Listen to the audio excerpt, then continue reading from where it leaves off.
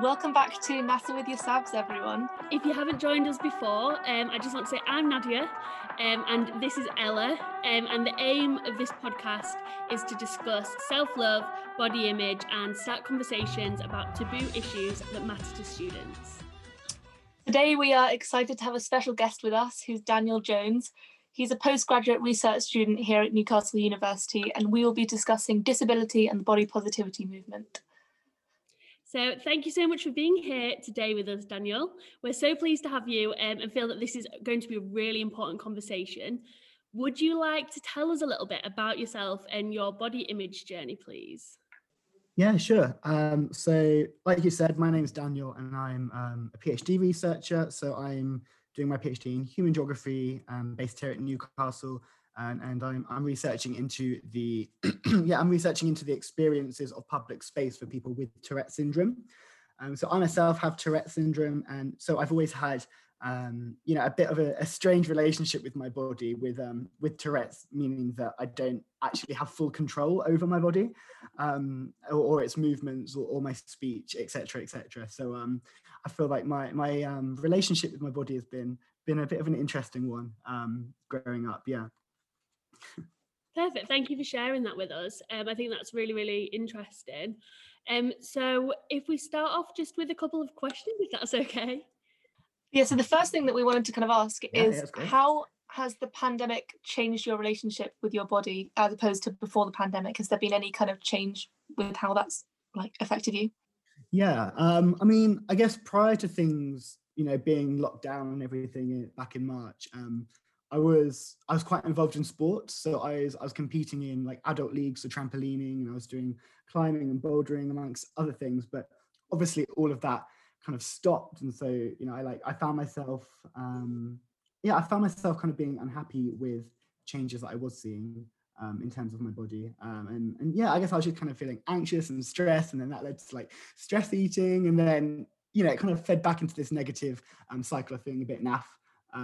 But yeah, I mean, I personally found that during lockdown and during this pandemic, it's not necessarily been helpful to see everybody posting things saying, look how much I love my body, and like look at like my transformation pictures and things from lockdown. And I think it was quite hard seeing people post things kind of saying like we need to love our bodies when you are feeling a little bit naff about yours. So I don't know, I feel like lockdown and the pandemic as a whole kind of made me just generally more aware of my body, if that makes sense, and kind of the relationship that I did have with it. Yeah, I think Ella had some of those kind of realizations, I guess, would you say as well? Because like Ella's spoken to me a little bit about how we've become hyper conscious of our bodies and like their proximity to other people, but also kind of like thinking about their functionality or their like appearance, and kind of you tend to focus in more on one or the other, I guess. So Ella, do you want to share a little bit about that with Daniel? Because I think that's super interesting, your insight. Yeah, I mean, I think the awareness is a big aspect, because I mean, I'm quite a big advocate for like just letting your body take you through life without it being the forefront of like our consciousness. But I think in a pandemic like this one, the kind of our body has been placed to the forefront more than ever in many different realms. And a bit like Nadia said, the whole idea of social distancing is that we're kind of like made kind of forced to be aware of our bodies and where we're standing and where we're placing ourselves. And I think that's having a really interesting impact on people in many different ways, positive and negative, I'd say. Yeah, no, definitely. I think that's such an important reflection. It's also something that you don't even think about until like it kind of got said to me, because as soon as Ella said that, I was like, that makes so much sense. But yeah. I was like, I hadn't come to that conclusion by myself. It's so interesting. So we're just going to move on to another question, which is, how does your disability or neurodiversity impact your relationship with your body? Sure. So as I already mentioned, I have Tourette syndrome, which is characterized by tics, which are like unintentional, uncontrollable kind of like movements or vocalizations and things like that. So in short, I have a limited extent of control over my body. And I think it means the way it's kind of affected my relationship with my body is it means that I need to kind of be more more aware and more careful in terms of looking after it. So for example, ticks generally hurt. And if I was to try and suppress them, it could lead to something that's called a tick attack, which is like a really heightened period of ticking, which in the long run is more painful. But yeah, I think it has been a strange relationship, or like a kind of strange relationship in terms of like my journey with my body and its relationship. But yeah, I think it's also almost as if like my body isn't necessarily mine sometimes because of this lack of control. So I think it's kind of a weird, there's like a weird tension there, I suppose. Just to kind of follow on from what you were saying about control there, do you ever feel like your lack of control over your body kind of manifests in other ways? Because quite often I feel like a lack of control has the capacity to contribute towards people kind of difficulties with their relationship with eating. So it's interesting the way that might interact with other aspects of how you kind of view your body as well. Yeah, I think generally, because it is something that I can't necessarily control, I found it's not necessarily with things like eating or like exercise per se, but I think generally just in terms of like my everyday life, like I feel more drawn to doing things that I have more control over, I think just naturally potentially because of that like lack of control over my body. But yeah, that is a really interesting point actually, to bring up, I suppose. Yeah. And sorry to kind of go off on a tangent here, but I also wondered, like, in terms of social distancing and things like that, has it had any impact on specifically pandemic related kind of ways we should be acting with our body? More specifically, like with tics. So personally, I have kind of tics that end up being like directed at other people when they're in a certain space. And it's almost this idea of like when you're not allowed to do something, your brain's like, I want to do it. So kind of this idea, like you have to kind of stay a certain distance apart from people. At the moment with social distancing, it's quite hard because being aware of that, I think subconsciously my tics end up kind of being directed at people. And actually I found that as you know, as COVID-19 was becoming like more and more like understood, and like as it was kind of coming to the forefront of like the news and everything back at like the start of 2020, like I was developing these tics that were kind of like exhaling air through my nose really quickly, which obviously, and like touching my face and things, and it was all these things that like the government was saying don't do, like don't touch your face, like avoid doing this, avoid doing that. So yeah, I think that was, I mean, you've got to laugh at it really, but yeah, I think that's quite interesting. I think also I've just gone off on a tangent there, but can you remind me what the question was? You basically answered it. I was just wondering how your kind of Tourette's kind of complicated the government guidance and the kind of the things that we've been told to control our bodies even more. Yeah.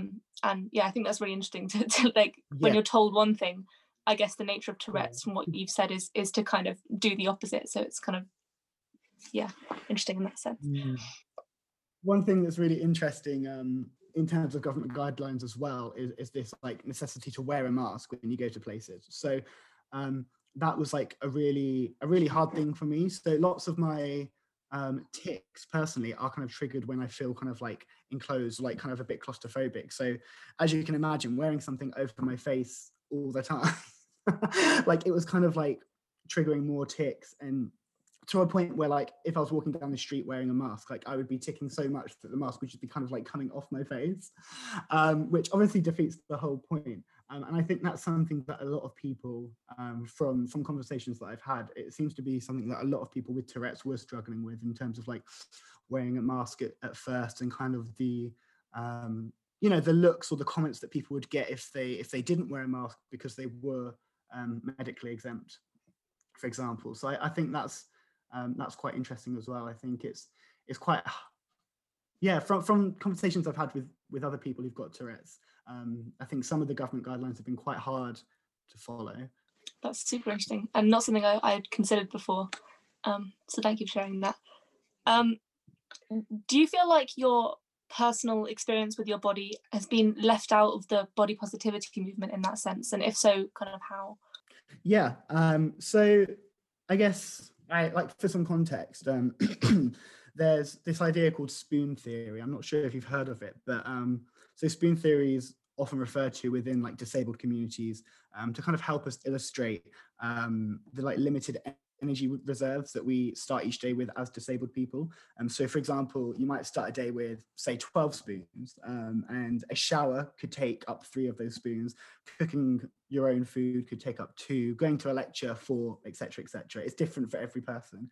And so personally, I found, personally, I found that with the body positivity movement in particular, whilst like the body positivity movement might say something along the lines of, I feel good about myself because I'm beautiful, like I feel like I've almost been left out of that. So personally, I think if we instead approach it from what's called like a perspective of body neutrality, which kind of instead says how I feel about myself has nothing to do with my appearance, I feel like that's more of a productive thing in terms of disabled bodies, because it kind of changes the focus from the appearance to like the functionality and to kind of what your body can do. Yeah, I think that's important, because I think sometimes for me, I found that lots of kind of body positivity posts and movements as a whole can be sometimes quite toxic. And I think, I hesitate to use this word, but sometimes a little bit like gaslighty, if that makes sense. So it's kind of like suggesting that these negative feelings about your body are not valid at all. But personally, I think it's really important to kind of acknowledge like feelings you have about your body. So one example I can think of is like, as the disabled community is one of the few kind of marginalized groups that anybody can enter at any point in their lives.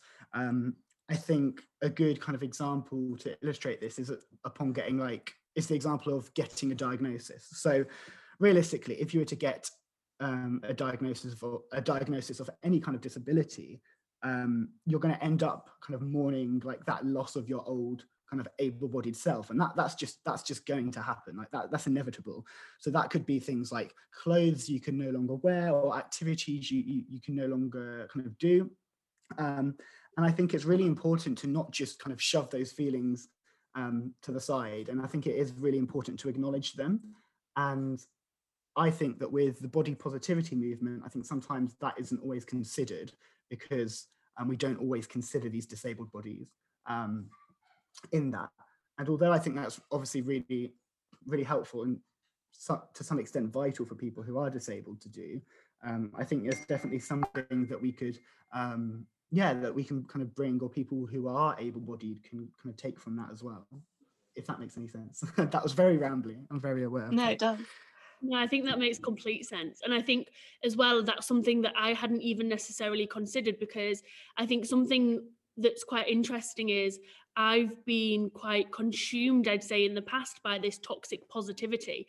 And I know that sounds like such a, it's something that I still grapple with, I guess, because when I feel negatively about my body, I want to quickly shun those feelings away. But actually, I think what you made the most amazing point there is that those feelings are important for as being part of the journey. You know, we can't just talk about all the positive things and try and like let go of all these stereotypically negative things, because every feeling is valid. And I think it's so important that we respect our emotions, but also we try and look at the way that society is built around us to make us think more negatively than positively. I think that's where I'd like to go with my kind of journey on things. But in terms of the way that, because Ella is super up for the body neutrality, like you love it, don't you, Ella? I totally agree when you say about the kind of pitfalls of the body positivity movement. And in my own journey, I've found it's kind of, I don't know, maybe this is putting it off too strongly, but it's kind of two sides of the same coin to some extent for me, where the kind of focus and the awareness that you were talking about earlier of your body is kind of the trap I fall into, when I've actually, the times where I feel like my relationship with my body has been best are the times where I've been too immersed in life and other things to be having to think about my body. Wow.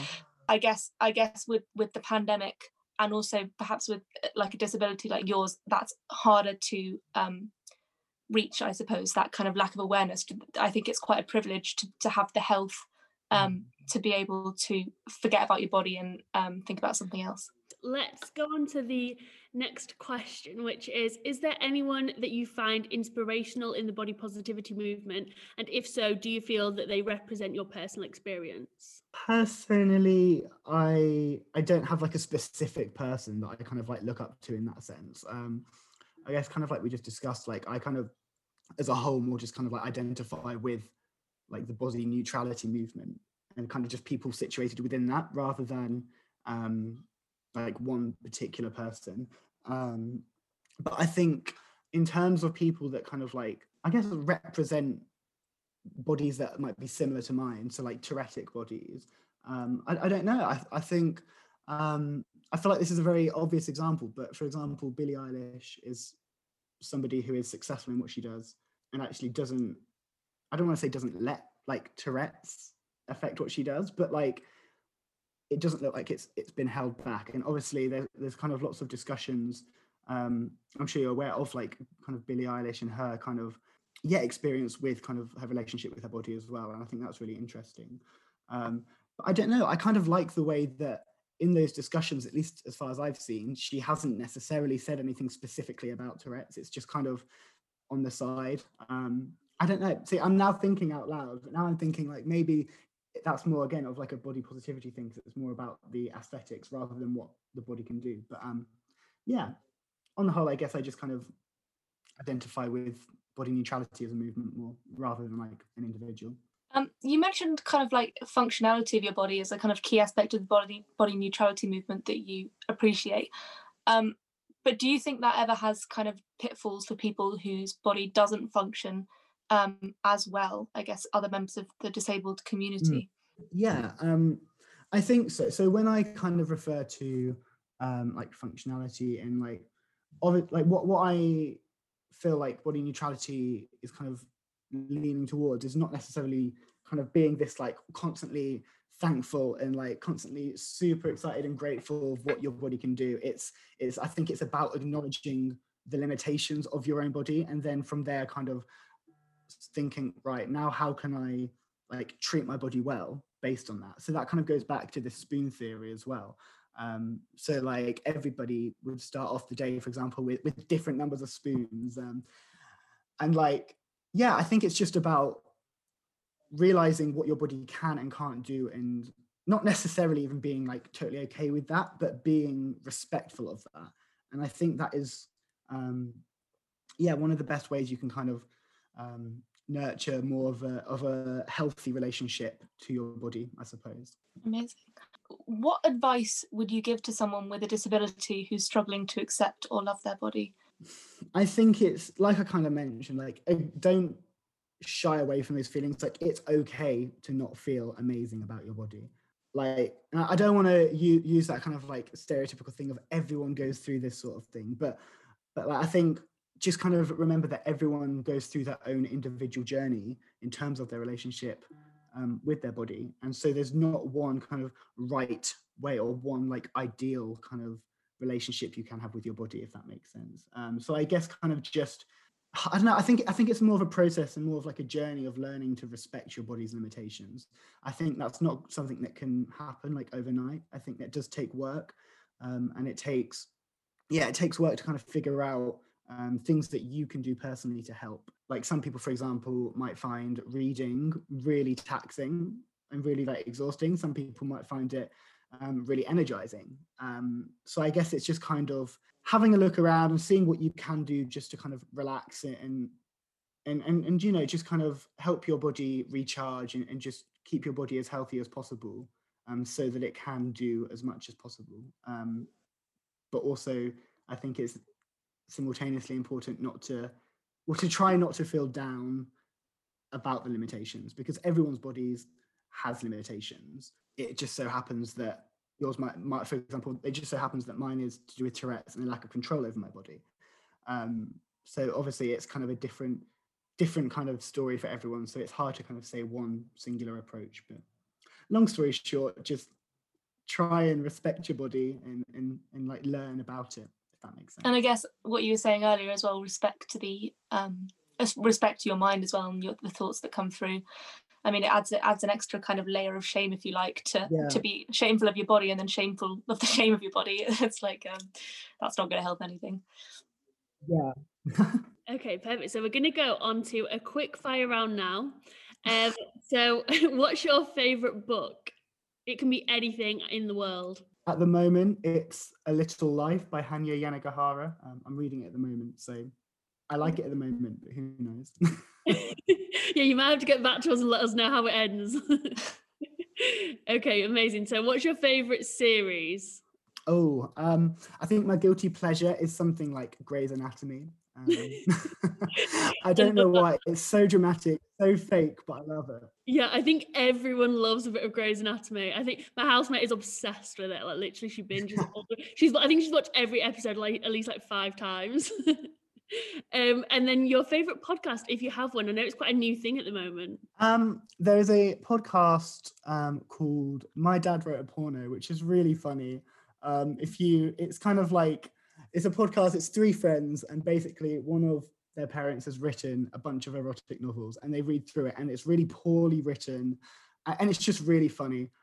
So if you need a laugh, definitely have a listen to it. I remember I've been on like public transport before listening to it and laughing out loud. I couldn't help myself.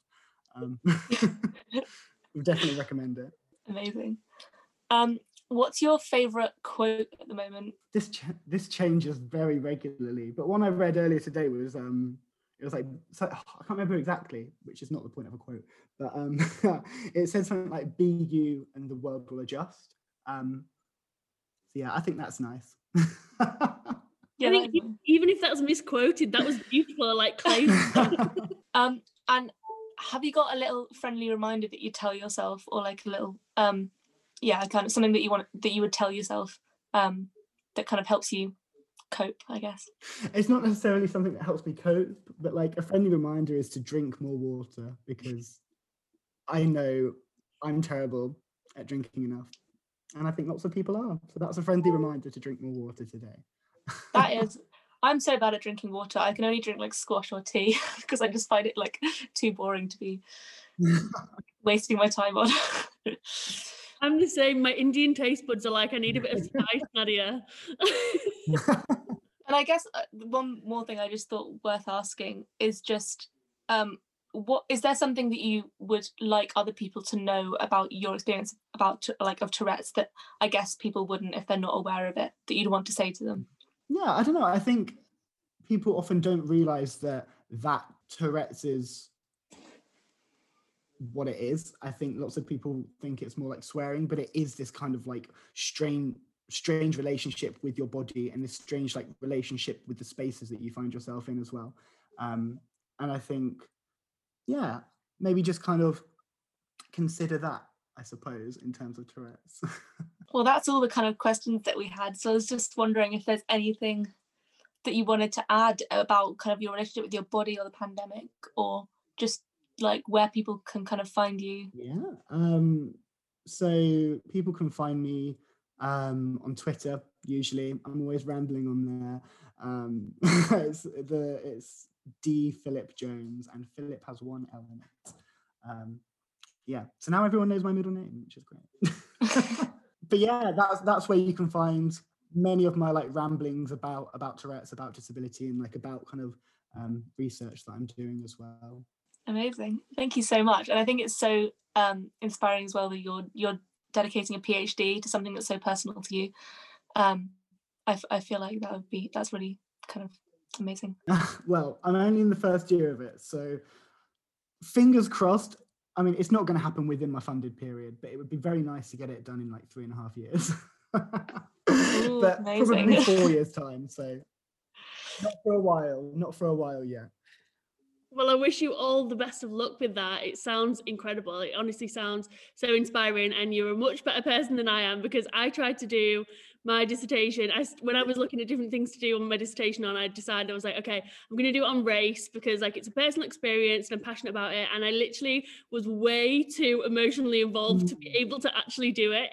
So like, kudos to you. It's hard to not be emotionally involved. Like, it's so hard not to be involved. Yeah, especially like when you're hearing all these stories from like your participants and you're like, oh, I need to stay neutral, but I'm so invested. It's one of those things, isn't it? And that's something that I don't think gets spoken about enough, that like the things that we go through is like our expertise. Like it's our lived experience is our expertise, but it's so difficult to put that into academia because everything in academia is quite rigid and structured. So I think, yeah, I massively like take my hat off to you for that, because I ended up having to do mine on something very different. It was still something I was super passionate about, but it was something that I was kind of separate from in a way. So I think that made it a little bit easier to be able to kind of like separate myself. So yeah, must be super tough, but that's incredible. And it's definitely valuable like research that's going to make a difference. So yeah, I'm excited to one day see your name in lights. Well, it's been amazing to talk to you. Thank you so much for volunteering to come on. And our campaign launches tomorrow when we're recording this, so keep your eye out for all the other events and things we've got lined up. Yeah, amazing. Thank you. Thank you for having me. Yeah, have a lovely rest of the week, the rest of the pandemic. I hope you're enjoying your daily exercise and everything. There you go. That can be a friendly piece of reminder. Yeah. Take your walk. Get your water, take your walk. Well, thanks very much everyone for listening, and we'll see you in the next one. Bye.